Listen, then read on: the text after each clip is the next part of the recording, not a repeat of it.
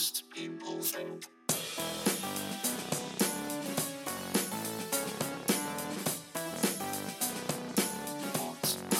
Hello and welcome to episode 8 of What Most People Think. My name is Jeff Norcott, I'm a stand-up comedian.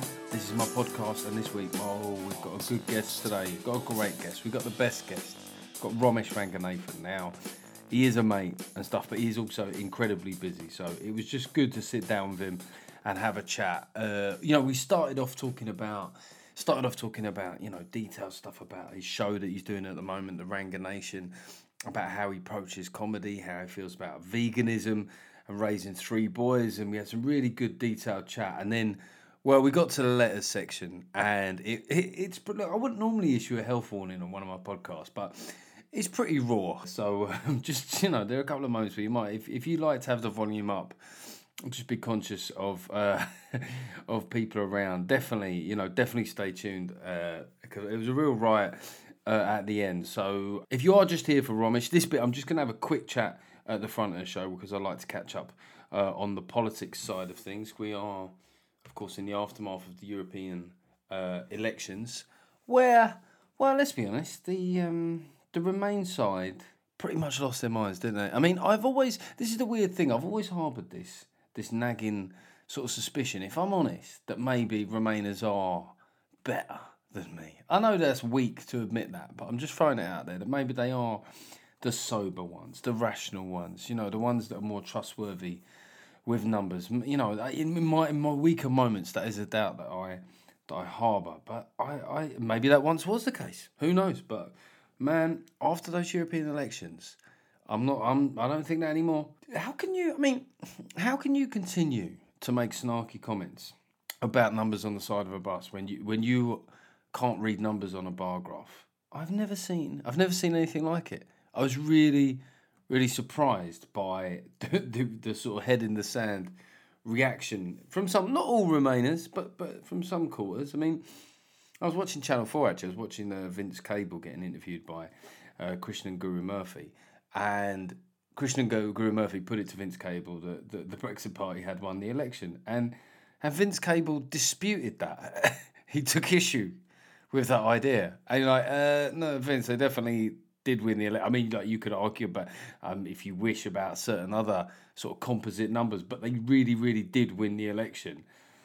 And I wonder if now, once Vince and the Lib Dems have adopted a kind of populist type slogan like bollocks to Brexit, right?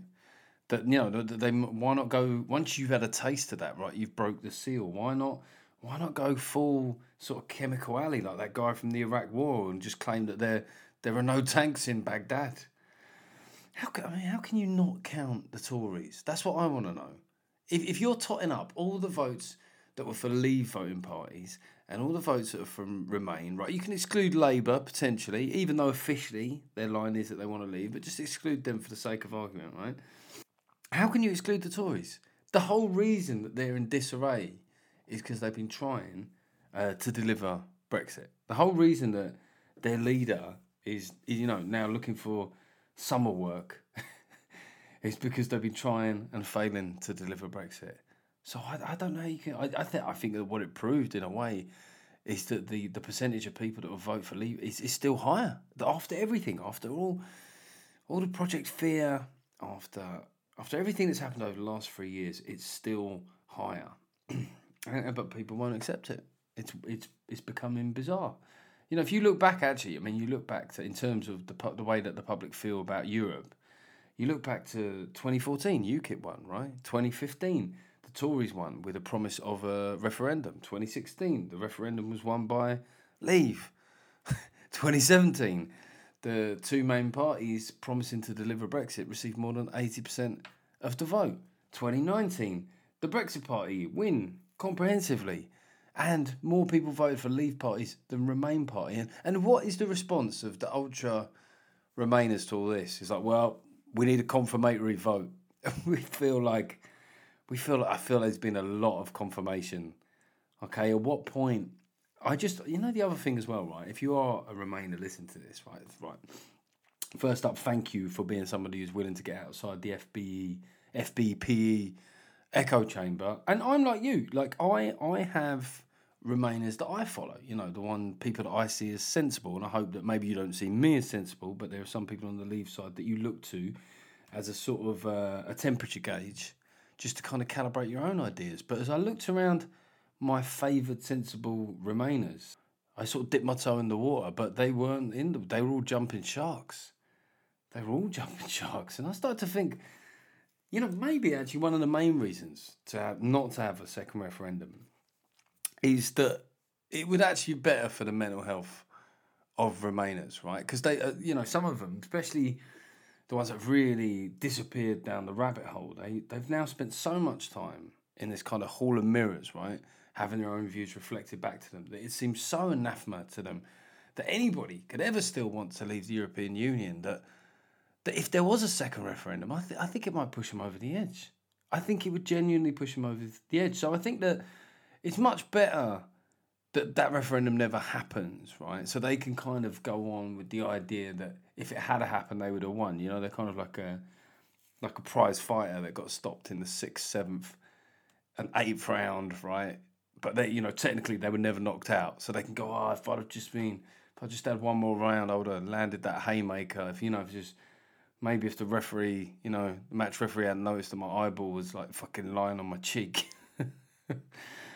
But, so I remain, in a way I went into those election results thinking maybe if there is a sea change, you know, if the Remain parties win 60% of the vote, maybe even someone like me needs to be, you know, start reassessing my view of a second referendum. But it didn't happen, you know. And just before we get into the chat with Romesh, just a quick thank you and a fuck you from this week. I went to see Eric Prydz at Finsbury Park in London. It was a great event. I do like my dance music and stuff. And I want to say thank you to all the people that came up and recognised me, all 6 of them. There was 15,000 people there. It's not a great ratio, let's be honest. But they were all sort of lefties and they were all Remainers. But like mostly is the case. Once you get outside of Twitter, people are cool. But I have to say fuck you to the one guy. There's one guy that started, oh, Tory boy, started giving me shit. But it was as we were standing by these shit, you know, these urinals, you know, these outdoor urinals and stuff. So he's sort of standing next to me. It's sort of good-natured banter. And he'd go, hey, you fucking Tory. It didn't really go beyond just reminding me that I was a Tory. But the main problem with it was that he was doing all this while I had my cock in my hand. And I don't think that that's fair. I don't think it's possible for me to be on my toes with my... And then he was sort of saying, oh, where's your banter? Where's your banter? Where my cock is in my hand is what's happening, mate. So I thank you, I fuck you to that guy. Listen, I will be. We're going to get the chat with Romesh started now. I'll be chipping in to hype a couple of my specific tour shows, and then as ever, I'll be reading out one of the iTunes ratings at the end. But please, for now, enjoy the chat with the one and only Romesh Ranganathan.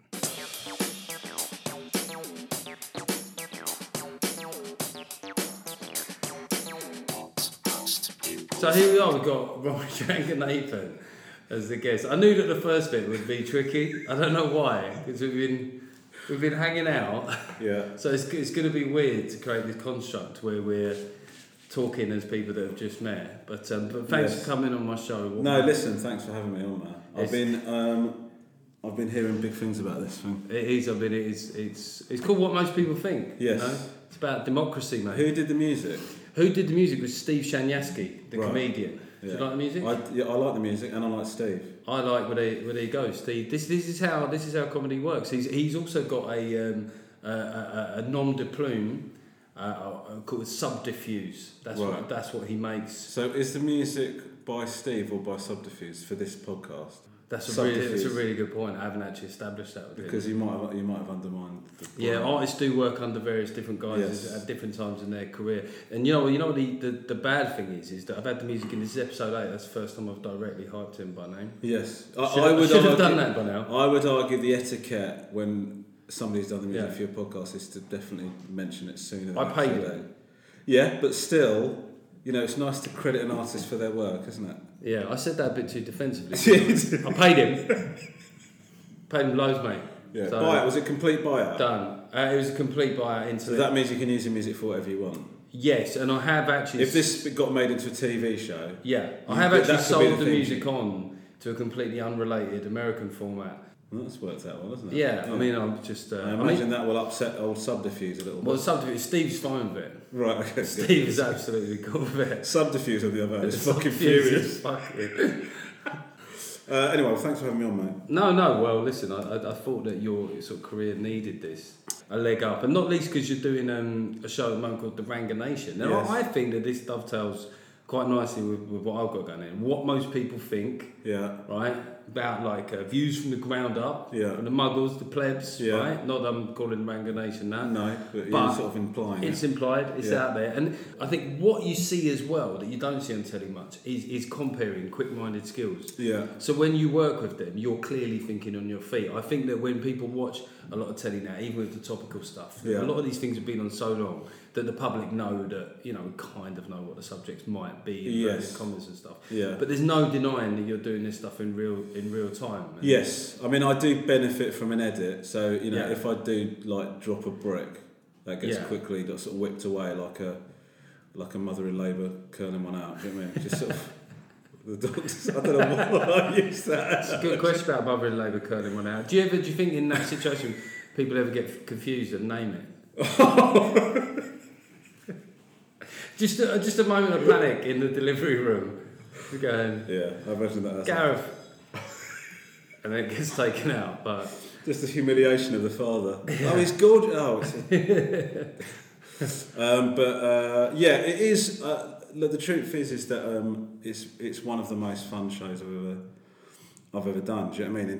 For that reason, really, it's sort of you don't know what's going to happen when you go into the records, and that sounds like I'm presenting some sort of like wacky. Yeah, I know. You just don't know what's going to happen in the studio. It's crazy. Don't forget your toothbrush. Yeah, exactly.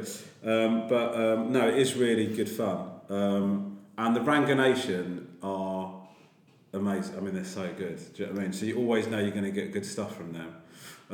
It's really good fun. But but at the same time, you do sort of shit yourself a bit because you sort of think, you can prep to a point, but then beyond that, you sort of think like it very much how good that show will be is very much dependent on the unknown. Do you know what I mean? Yeah. How those chats are going to go, what they're going to give you, how you're going to respond to all that. So it's sort of exciting, but also, I say frightening. I mean, none of what we're doing is important, is it, in the grand scheme of things? But no, do you know I think what I mean? It's timely. I think that's the thing about the show that's nice. Obviously, I love political humour. I like doing political humour, but it's nice seeing something come out from more of a social commentary angle. Yeah. And I think the great thing is, obviously, I think the show's got like the most bankable act in British comedy at the moment. Mate, what a guy. Which is your mum.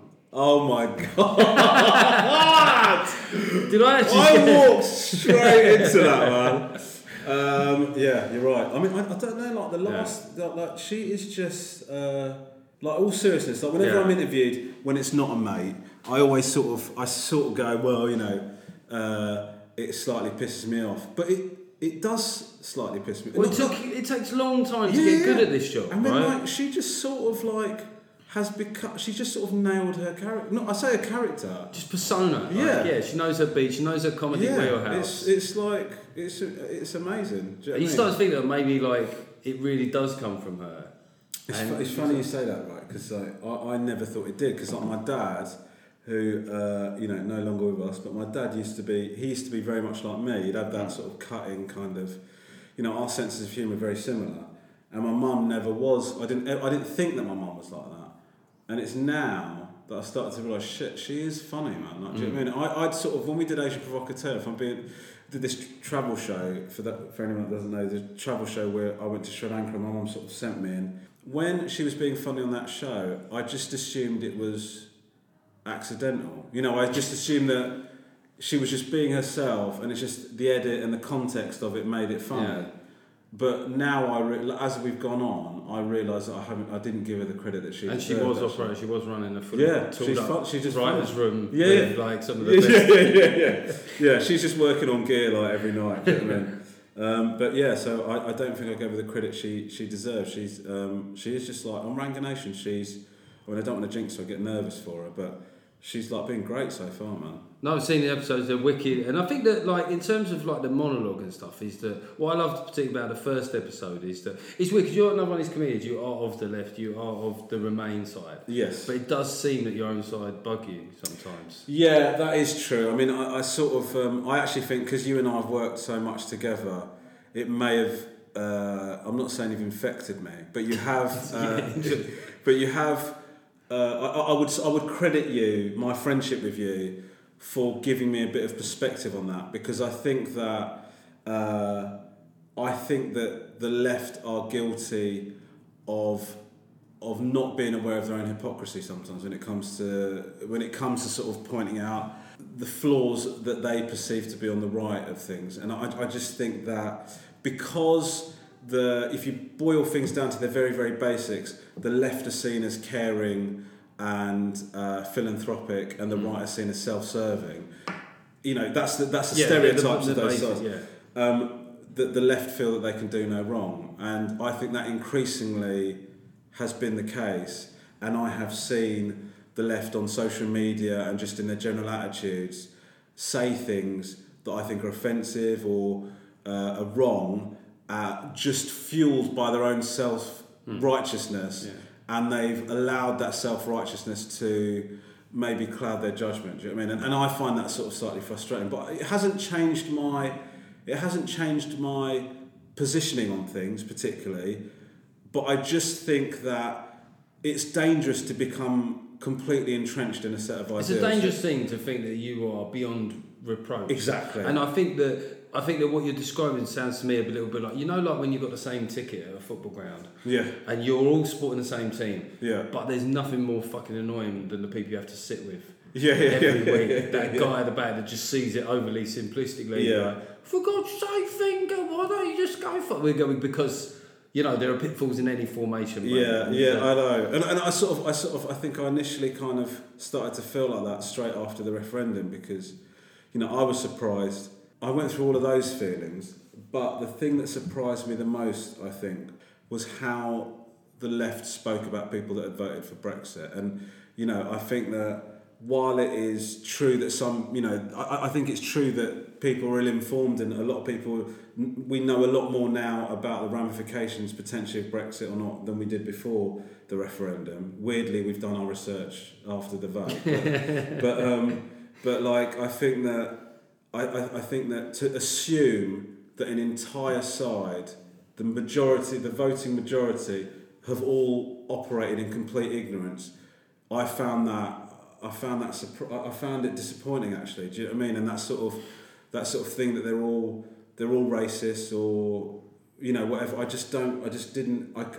didn't sit right with me, really. Well, I suppose one of the dangers of what happened there is maybe we're seeing now, like with the recent Euro elections. I know that we'll discuss in a minute. You were sort of like surprised by like the percentages overall that were still for Leave and Remain, but also slightly amused by how little things have moved. And I wonder if the reason that it hasn't moved was because it was almost the die was cast in those few weeks after the elections, when rather than keeping, you know, you have a row with the missus and you say things that can't be left unsaid. Yes. So the issue with, like, you know, if Leave voters are criticising Remain voters, is often things like, you fucking Lindsay liberal cunt, you know what I mean? You're fucking skis on. But ultimately, you're not being accused of the worst. Do you know, as you sort of went into that, I really felt like you looked like you were liberated. You know, there's a light, there's a fire.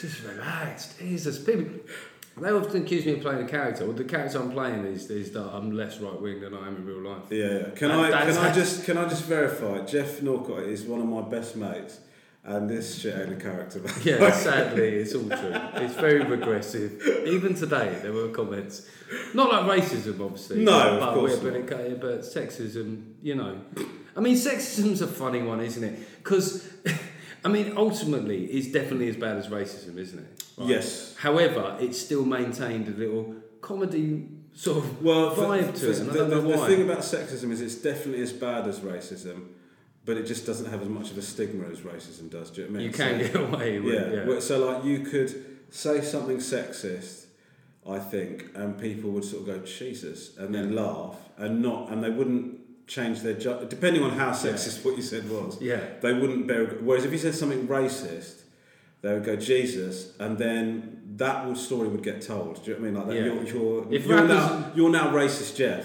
Do you know what I mean? That is you now. Yeah. Whereas like you Cheeto, he went a bit far. I mean, if rappers had said, it's like 90s gangster rap, where a lot of it was about Jews. Yeah. That wouldn't be like, because I know a lot of really progressive people that allow themselves to enjoy that music despite the misogyny. Well, do you know what? If there was a lot of anti-Semitism, in 90s hip hop. It's so funny. Well, the thing about hip hop, right, that really sort of shocked me is like I remember like when I started listening to hip hop, I started listening to like Public Enemy, and Public Enemy like very much like I remember listening to Fight the Power, and they're very much about the black struggle, and Public Enemy are not misogynistic at all. But then when I went to listen to other hip hop, I'd sort of come from Public Enemy as a starting point, and I remember listening to NWA, who were very misogynistic, and I remember thinking, I can't believe these guys are being sexist. Like, isn't there's a struggle here, and like, shouldn't we be like fighting for? I remember like just thinking, oh, but you're rappers, you shouldn't be sexist. I remember like having that sort of thought process, and then you saw the videos. Yeah, and then that washed away completely. Yeah, just like keep pouring champagne on that booty. So it's an interesting one, isn't it? Feminism. Once you get, I think, to a certain age, like both of us are in a situation now where we are the breadwinners and stuff. So there's an effect on gender characteristics that goes with that, right? Yeah. Well, I wrote this article. I have this column in the Guardian, and so this one particular column I wrote was about Lisa had gone out for the evening, and I was putting the kids to bed, and I'm just like dreadful at doing that because I like spending time with the kids. So like, and they know that I like them, that I like to hang out with them. So they just basically manipulate me to the point where like their bedtime's much later and shit. And then Lisa comes home and she's like absolutely like going nuts.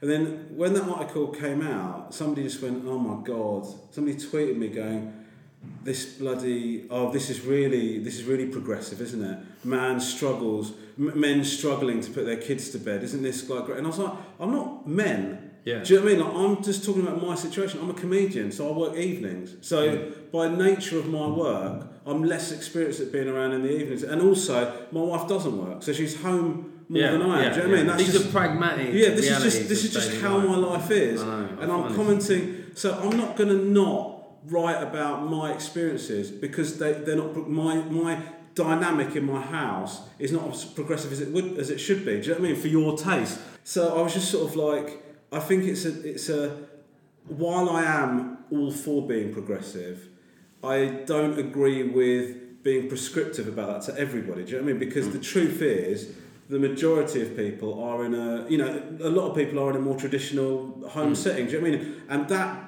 should be recognised. Listen, obviously it's been recognised more so than any other dynamic. But what I mean is you don't just wash that away now. Do you know what I mean? It's now part of the spectrum. Well, that's the point, isn't it? It's like, and this is my issue about like cultural and political democracy is where's it's all well and good to have more broad representation of everybody in society, but there still needs to be a reflection of reality as it is, right? So if you've got like loads of advertisers as you get at the moment, and this has happened a lot of adverts, they've gone like, hey, why don't we just like really mix things up and instead of having like two white people in a couple, have a mixed race couple, right? And that's great. I'm strongly in favour of that, by the way. Yeah. I mean, interracial love that's what I'm about, mate. Well, do you remember there was like a long period where you didn't see that, right? And then so the first time you saw that, you go, well, that like I've never seen that before. Yeah. And then, but then there's it's all that. Like there's so many adverts now, where you think like actually the radical thing to do now would be to have two people that are the same skin.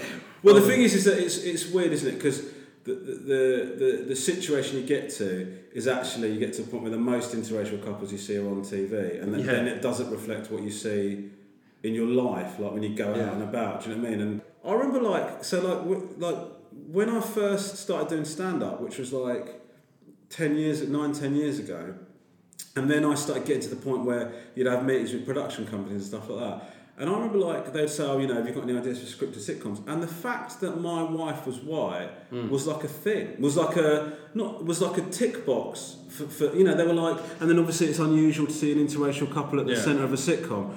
And that has changed to the point where by the time I got Reluctant Landlord, which my sitcom doing now for it sounds like I'm doing a plug, but anyway, the Yeah. sitcom did. It's just not a thing. They just don't, it's just not it's not even mentioned. It's like when we got to script stage or whatever, nobody gave a shit. Do you know what I mean? And so, but I remember like having conversations with going, and obviously it's like kind of interesting that it's, you just don't see that. It must be odd when that's just your life. It's no, it's not like you've done it to be wacky or like a really interesting plot feature. No, exactly. And also sort of almost thinking like, I mean, don't get me wrong. You just like white birds. Yeah, of course. I'm just into fucking white girls. What can I do? But, it's like, don't get me wrong. It does get you like slightly interesting. I guess there's plot lines that can come from it just by dint of the fact that sort of my wife is sort of experiencing Sri Lankan culture through her eyes by just getting to know my family and stuff, and there's all that kind of thing. But like you said, I hadn't thought of it as a thing. I had thought of it as I've got no imagination, so I'm going to write from my experience. Do you know what I mean? And that is my experience. Is some of this a class issue? Because I think that one of the things about like the royal wedding as well was it did seem as though mixed race couples, for some people, seem to be invented that day between Meghan and Harry. Like these guys, the new thing, mixed race couples, everyone's doing it. Yeah. I mean, there's a thing about the way that you like, because I came to see you do like a new material bit. Obviously, you are a vegan. Yes. But like again, vegans seem to annoy you. It's well, I thought I'd get in there first, mate. But but I think vegans seem to annoy you. Like there's I won't lie, there's sort of like butcher the routine. Yeah. But it's based on that advert where vegan, where they were saying instead of using this word. Yeah, PETA came out with this thing about how we shouldn't be using phrases that sort of incorporate cruelty to animals. So, for example, they said you shouldn't say "kill two birds with one stone" anymore because I don't know what because it normalises violence against animals. And so they suggested... It also normalises pragmatism. Yes. Let's not forget that. Yeah, stones aren't easy to come by. And the thing is like, it's a weird one because I sort of find myself annoyed by vegans and non-vegans in equal measure. Do you know what I mean? Because on the one hand, I just think that... You need to be less militant about it, in my opinion, right? And I understand why they are militant about it, because they believe in it so strongly, and I understand that. And if you don't believe that animals should be killed for food, and you really strongly believe that, and that is in you feel that in your soul almost, and then the whole of society is like, nah, man, we don't give a shit. I understand why that would upset you, but the way you've got to see it is, what's my viewpoint here? Well, I'd like more people to become vegan. Is the way that I'm doing this going to make that happen? Probably not. If you're militant about it in the way that I just don't think it is.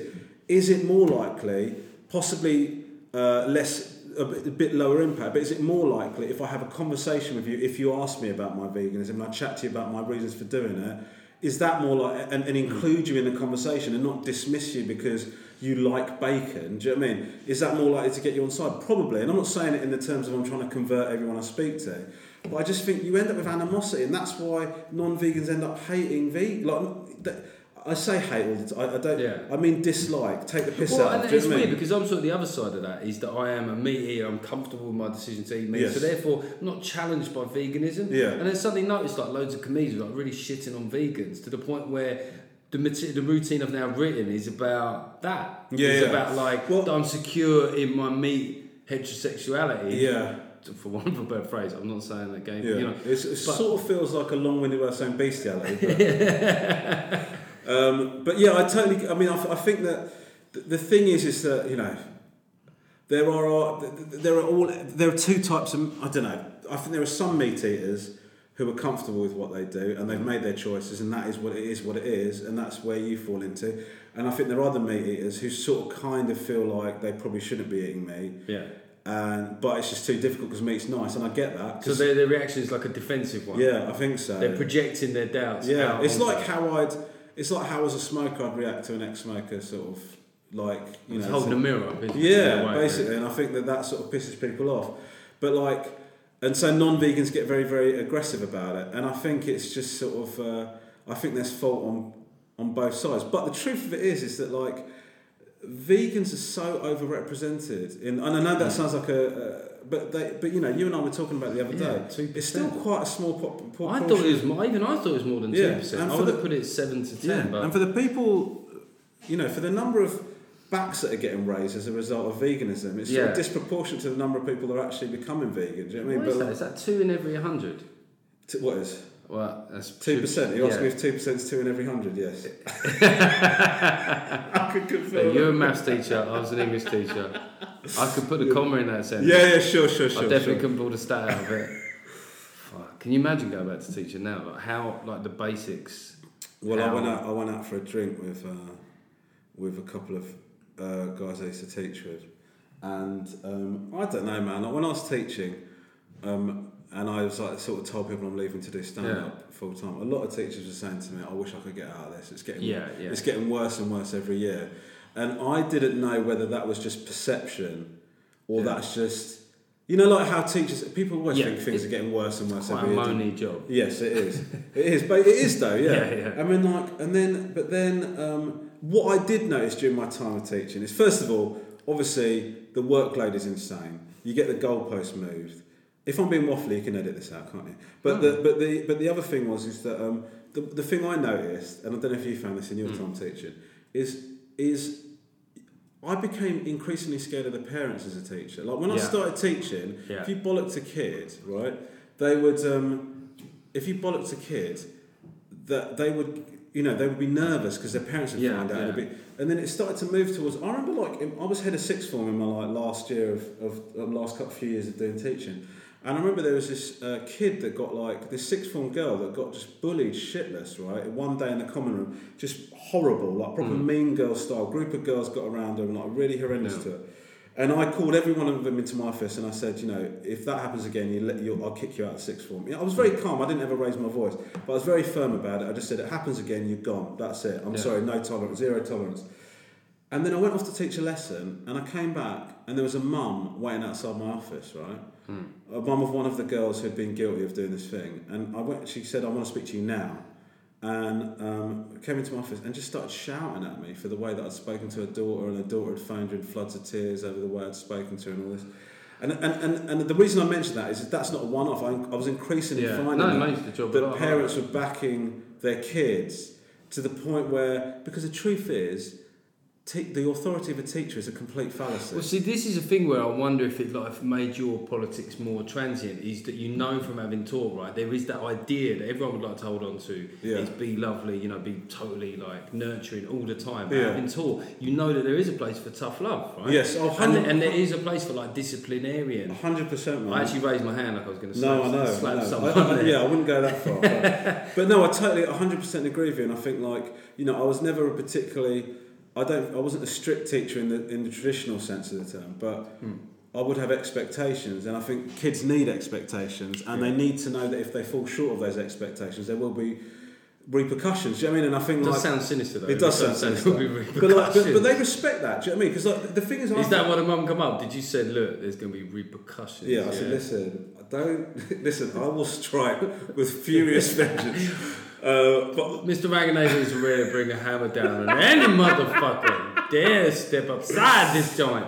But I think kids respect. The one thing I found is that if the kids thought that if the kids believed that you like them, and had their best interests at heart, they would accept anything from you in terms of like bollockings, detentions, punishments. See, I think interestingly, I think that that's something you brought into your stand-up, because like even if you're being like a bit mean and stuff, that's what people always perceive about you. Just exactly what you said, that if you like them and have their best interests at heart, it's a really interesting place to do stand-up from. I think, and I totally agree about the parents. I think what they act like the kid is, they act like an agent.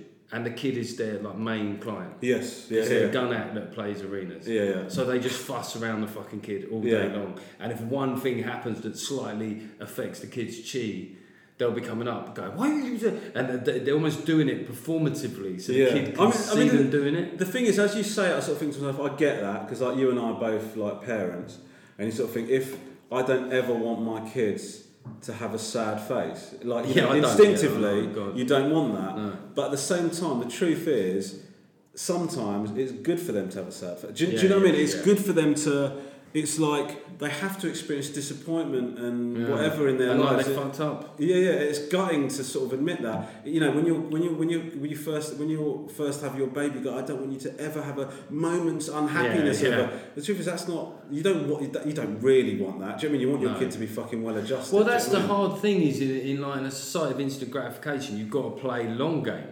Yeah. And that's a hard thing to do with your kid. Like, I am a complete, like, I do, you know, I talk a good game in terms of tough love when it comes to my son. And I do it with my son as well. Like, he lobbed something at a restaurant the other day. Right. And there's one. That's difficult, it's fun. But there's there's the male part of me that just thought it was funny. Yeah. Because I saw the kind of fucking knuckle-headed look that fell across his face, like, moments before he did it. He just lobbed it. Yeah. And it was my job to even tell him, using the word lob suggests he lobbed pride. It was.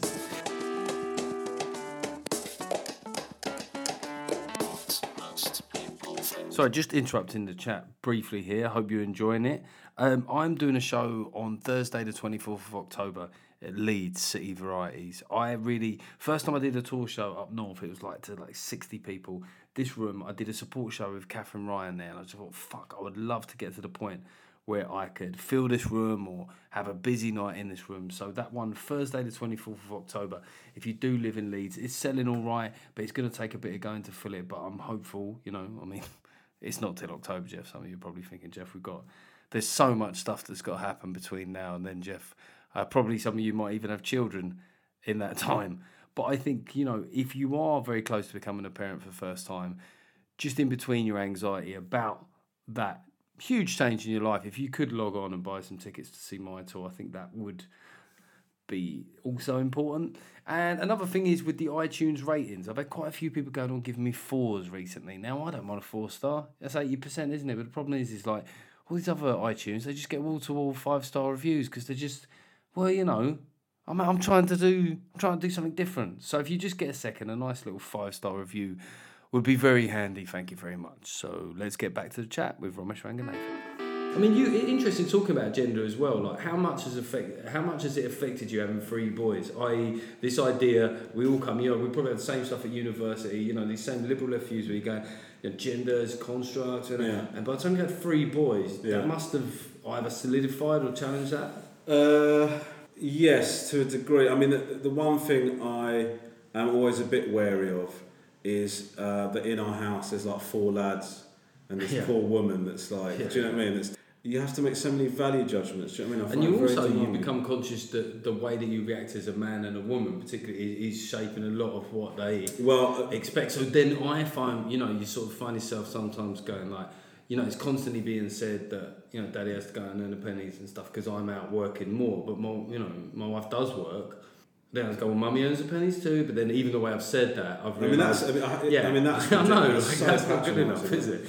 Like, but it's funny, I do worry about that, man, because I sort of think, like, for all of our shit talking about, you know, like, trying to bring up our kids right and to appreciate all different roles and blah, blah, blah, you know, and men don't do this and women, you know, these things aren't defined. Yeah. I sort of think they're seeing that every single day, reinforced by how things are at their house. Do you know what I mean? And constantly, Lisa and I are very conscious of like counteracting that in our language. If I was to tell you that we do that as much as our lifestyles reinforce it the other way, that's utter bullshit. But every once in a while, you wear a dress or something. Correct. Yes. Do a high pitched voice. Yes. Yeah. And Lisa will put on will put on a strap on and peg the shit out of me. Yeah. We have to do that. You have to do that for your kids. So she comes down and just do a fake deep voice. Go, hey, rubbish, you bitch. Where's my food? Yeah. Oh, sorry, wife. Yeah, because that's exactly how I would talk to her. Like, regularly. So if you go, that's the thing. If you're not able to do it often, you do have to go really extreme. Yeah, you have to really fucking redress the balance. Oh, thank you for this. I deserve this. I'm such a bad boy. That ended up. I liked it. I reckon we could have riffed with that for another 45 minutes or so. We could, but I wasn't sensing, like, because obviously realised that from your point of view, you've got a lot more skin in the game in that imagery than I have. I'm kind of, I'm sort of like not sensing that it's necessary for me to take that. No, but I liked what you did. I appreciated the courage you showed. Thanks, man. Bearing in mind that image didn't involve you or your members of your family at all. I never do it. Really I fucking run a tight ship. So. Most people We got some audience questions in, the first Right. of which slightly relates to that. This is very simple. And I do like this from my audience. Any kind of question. There's no real... So the remit is any question? Anything. Okay. What's the most pain you've ever been in? That's from Dr. Beak. What's the most... Was it when your wife did you with a strap-on to challenge gender roles in front of your children? I tore my frenulum. Is that what it's called? Yeah. Yeah, I ripped that. That's the thing in your... It's like the little bit that's like the under, like that. Of your dick? Yeah. Fuck, how do you do that? During sex. Oh my God, were you aware when it happened? I was fully aware, yes. I was fully aware. So in agony? Yes, instantly I was in agony. And then... Vinegar strokes? No, didn't get anywhere near those. Oh, okay. Probably better, otherwise Yes, you may have done something you'd always regret. Yeah, some sort of Thousand Island. But... Why did I say that? Anyway, that's definitely staying in. But the thing was, it was not just the pain; Yeah. it was the terror because there's a lot of blood, like a lot of blood.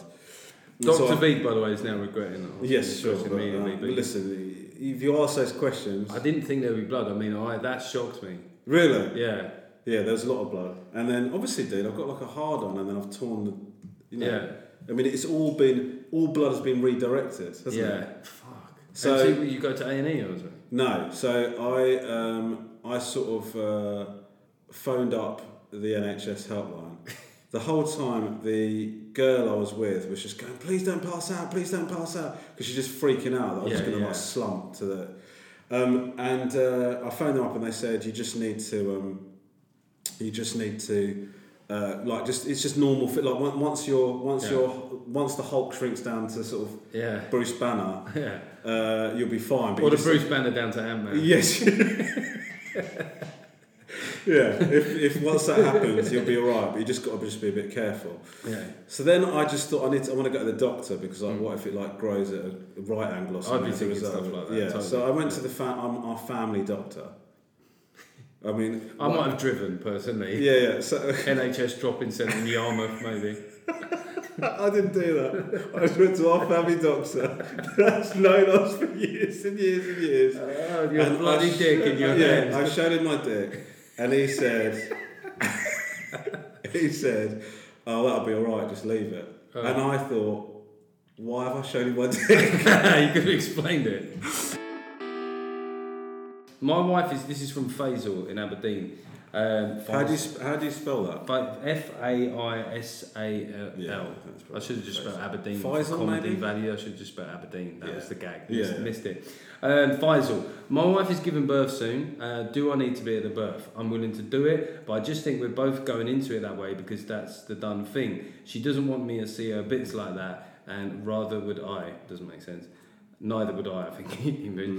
Should I just bite the bullet and suggest it, see how it flies? Well, the problem here, Faisal, is that if you've read the mood music wrong, this will never be forgotten. No. Like, if she does definitely want you to be in that room, and you go, "Babe, I think I know what you want. I'm just going to work the corridors." I mean, I think that you need to do whatever it is your wife wants you to do because that is. Listen, it just is how it's got to be, man. If she wants you to do a handstand on the bed with your head looking directly into her vagina, you will have to do that because she's going through a lot of shit here. The truth is, Faisal, you don't want to be there. Yeah. That is clear. And he's projecting that onto his wife. Yeah, and you're obviously projecting that onto your wife. Because also the other thing that you're sort of neglecting to mention is it's possible to be at the birth and not look at your wife's bits at all. I mean, you hear stuff, Romesh. I know you hear stuff, but you just stay away from the business end. Okay, you can do that. Yeah. You can be at the birth. I'll be honest with you, it's difficult, but you can avoid seeing stuff. What you will hear, all I would say is, a pair of noise-cancelling headphones are a worthwhile investment. Well, just like, she'd go, what? Imagine her say when she actually tries to speak to you directly. No, but you can get those ones where if you just put your hand on the side of it, it dips out the noise. Okay. Because they might be going, oh, you were shouting. The funniest thing is like after we had our first son, we were in. He was like struggling to feed a little bit, so So Lisa stayed in the hospital a bit longer than normal, and I remember sitting with her, and we were sort of just having a chat, and then one of the midwives came in and said, "Do you want any toast or anything?" And Lisa said, "Oh no, I'm all right." And I went, "Yeah, I'm fine, thank you." And she looked at me as if to say, the idea that I would even think about your nourishment. Well, that is a very important point to make to Facebook. Is that you've got to think about how do you deal with status drops. Yeah. Because truthfully, I would say, and this is contentious, I would say midwives probably would prefer the old 1950 style. 100%. Just get the fucking man out of the room. Yeah. He made this. I just think that you're so surplus to requirement. In fact, you're a hindrance. Yeah. That everybody there is dealing with you being a hindrance, and your wife doesn't even really want you there, but she just wants you there. She doesn't want you to not be there. No, exactly. Yeah. That is a truth. Yeah, you hit the nail on the head. That is yeah. exactly what it is, because you don't help. What most people think. And final one here, it's not husband stuff, but like we like to do, I don't like to call it mental health anymore, because I'm trying to do a bit more of a light touch. I'm hoping that it's implicit, right? So this is from Alan in Wigan. Is my wife cheating on me? Oh my God. She is suddenly happy and in good shape after many years of being unhappy and chubby. It's definitely not because She certainly should be cheating on you. yeah. If she weren't, she is now. You're throwing around words like chubby, chubby. I mean, like, even if I thought my wife was cheating on me, I'd still observe like certain decorum. Yeah, listen, I would. Yeah, I mean, like, she struggled with the baby weight. Yeah, even if my wife. Even if I walked into my house and my wife was absolutely getting ragged. Yeah, absolutely fuck silly, I would not call her chubby. I mean, the stakes are so high at that point. Just absolutely ridiculous. It's even worse to do it then because the adrenaline's flowing. She's turned on. Who knows what she'd do to you? She might just fucking kill you, behead you. That'd be awful. They'd finish the bloke off. If the guy had just beat you to death with his massive cock. What a way to go. Just bludgeoned to death by your wife's lover's cock because you called her chubby.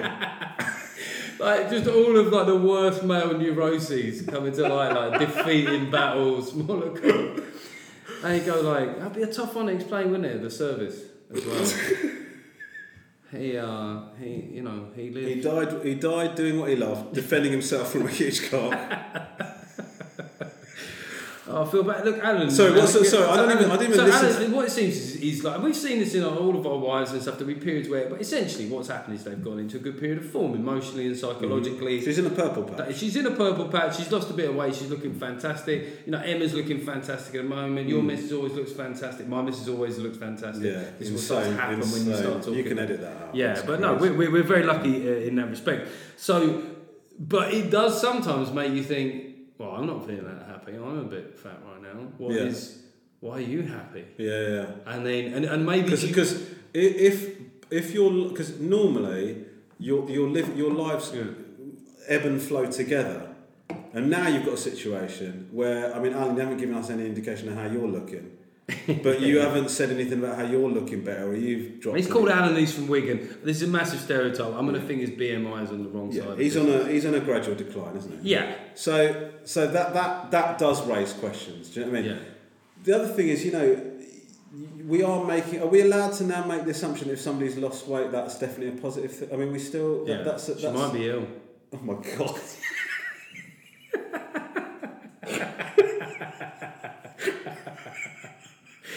Yeah, you should be. That's all I meant. You shouldn't be checking her phone though. You should be checking her for lumps.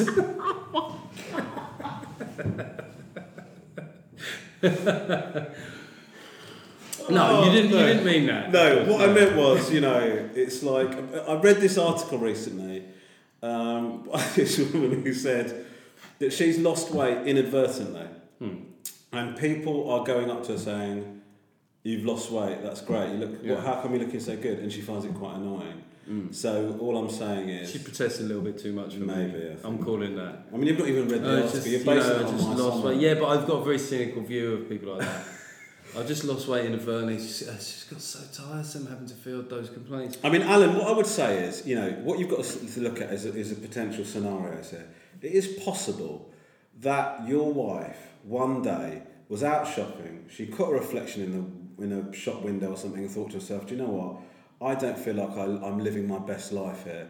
And you know what I'm going to do? I'm going to start exercising, I'm going to start eating a bit healthier, I'm going to start looking at my wardrobe and start taking a bit more pride in myself, possibly. For him, Alan, this is... It could be, we don't know. It could be like, it could be like... for you, bro. Yeah, and so she's worked away, she's looking great, and good for her, by the way. She's looking great, she's on top of the world, and then the first thing you jump to, the first thing you say... Disgusting. Is that she cheating on me? Yeah. After sniffing her clothes. Yeah. Checking her phone. Checking for another man's musk. Oh my God. Sniffing around like a little fucking I would hound. I would say this, Alan. I think often this feeling comes from that you are not being the husband that you wish to be, right? You're cheating. If this was Jeremy Kyle, this would be an open case. Yes, Alan's cheating on his missus. Alan from Wigan is definitely fucking someone. If you're living in Wigan and you're married to someone called Alan, you need to check his phone. Because Alan has rewarded your weight loss with being a swordsman. It's an absolute piece of shit.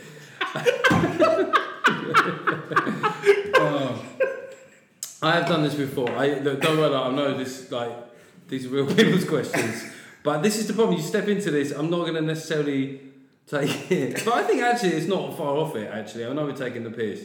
I think we've covered all the potential angles. I think it's a shame that you've jumped to that, and you might have done it for joke purposes to send in to Jeff. Yeah.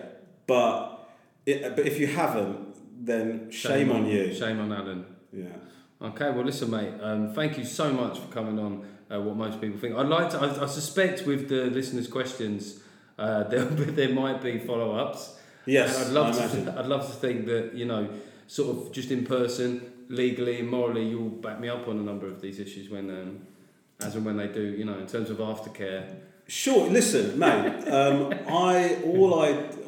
What I was going to say to you as soon as we finish recording this is please. Can you keep me up to date with all of those situations? Because I don't want any of them to feel like they haven't been properly addressed. This is men's advice, and sometimes it will be brutal. And actually, I think we took the piss with Alan. I think we actually got somewhere accurate, somewhere positive. Yeah, I mean, enjoy your wife, Alan. That was creepy. What an insane thing. But you know what I mean? I mean, spiritually, emotionally, and sexually. Enjoy your wife like the other guy. This is bad. Listen, Romesh Ranganathan, thank you so much. Listen, Jeff, before you, thank you so much for having your podcast. I just want to say, people listening to this won't necessarily need me to say this, but you are one of the best in the game, and I want that to be recognised. Okay? Thanks, mate. I now feel really bad about that joke I made earlier when I hoodwinked you into that conversation. Oh, the mum thing, yeah. But I actually think it was. I think it was a good exposure of my vanity because for you to go the most, you said, because you were pretty effusive, the most bankable around, didn't you? Yeah. And I fucking stepped out. Most bankable comics acts in UK. Well, I do think that about you, but if I now say the response is, the kind of listeners I got, they will be having enjoyed this hour immensely. Yeah. They will now be, if we start basically noshing each other off. Yes, they'll be absolutely disgusting. And also, I can't imagine anybody that listens to your podcast is a fan of mine. I just find. Oh no, there will be. Let me know. Tweet me at Romesh Ranga. Yeah. Don't tweet. Alan, tweet me though. I would like to follow up. Yeah, Alan. On Definitely want to follow up on Alan. Yeah. And please do tweet me because honestly, mate, I know we sort of took the piss, but I do care about what's going on in your marriage. I'll keep you abreast and watch the next episode of Ranganathan, which is on Sunday. Sunday night, 9:00, BBC 2. Cool. Cheers, man. Thanks, mate. Okay, so that is the end of the show, and what a great guest Romesh was. Really enjoyed that. Really enjoyed the in-depth chat and the pissing about with the letters. And anybody, and I know I don't always have time to do all of the people that send in letters, but I do read all of them. And when I get a minute, I will try and respond to everyone that I can. By the way, if you're wondering why I've had a strange sort of hush tone in all the bits where it's been just me, I'm recording this bit while my wife and kid are asleep upstairs. So as much as I give it a big one, I am actually the considerate father. But I will be playing drums shortly after this. So it just remains for us to do an iTunes review. So I was saying earlier about a few of these 4-star reviews where people can't bring themselves to give me a 5. So I'm sort of, I'm still grateful that people have taken the time to write me a review. But here's a good example from somebody called The Boxing Brain. It's quite a long one. I think this guy's going to have, quite a sort of, considered kind of voice. So I first saw Jeff on the MASH report and thought, although I describe myself as left wing, probably more towards the centre now. I'm 40, of course you are, mate. You're 41 and well paid. He says he's well paid. I like the honesty. And you got a mortgage. I mean, we all drift towards it. We all go that way. You never know where you'll end up, mate. You've already drifted centre. You could end up fucking UKIP. I like the fact he was giving a brackets, very funny, close brackets, right wing's perspective among all the left wing hand wringing. This show offers more of the same. Jeff's right of centre and unashamedly conservative views, but done in a humorous way which acknowledges the absurdity of political arguments from all corners. The bit on men and male issues at the end of each episode is well done and strikes the right balance of taking the piss and taking the issue seriously. The only reason I haven't posted a 5-star review is because, as a petty member of the London Liberal elite, I can't bring myself to give a Brexit voting Tory 5 stars. Sorry, Jeff. But look, we're all brothers and sisters together. Let's get a new Tory leader. Let's get Brexit done. And let's get on with winning the World Cup and just bring the country. What the fuck? I have no. This is far too late to be signing out. I'm recording this. It's at 11 p.m. at night. My brain has already stopped. It's already stopped. This is Dream Jeff doing this. But look, as I say, thanks to anybody that takes the time to buy tour tickets, download this. I really do appreciate it, and I'll see you again. This is why, look, it's too late for me to be saying this stuff. I'll do another. I'm going to have to keep this really basic now to finish the podcast without fucking up any more stuff. I will do another podcast in 2 weeks, probably on a Thursday, latest Friday. Thank you very much for listening. What most people think.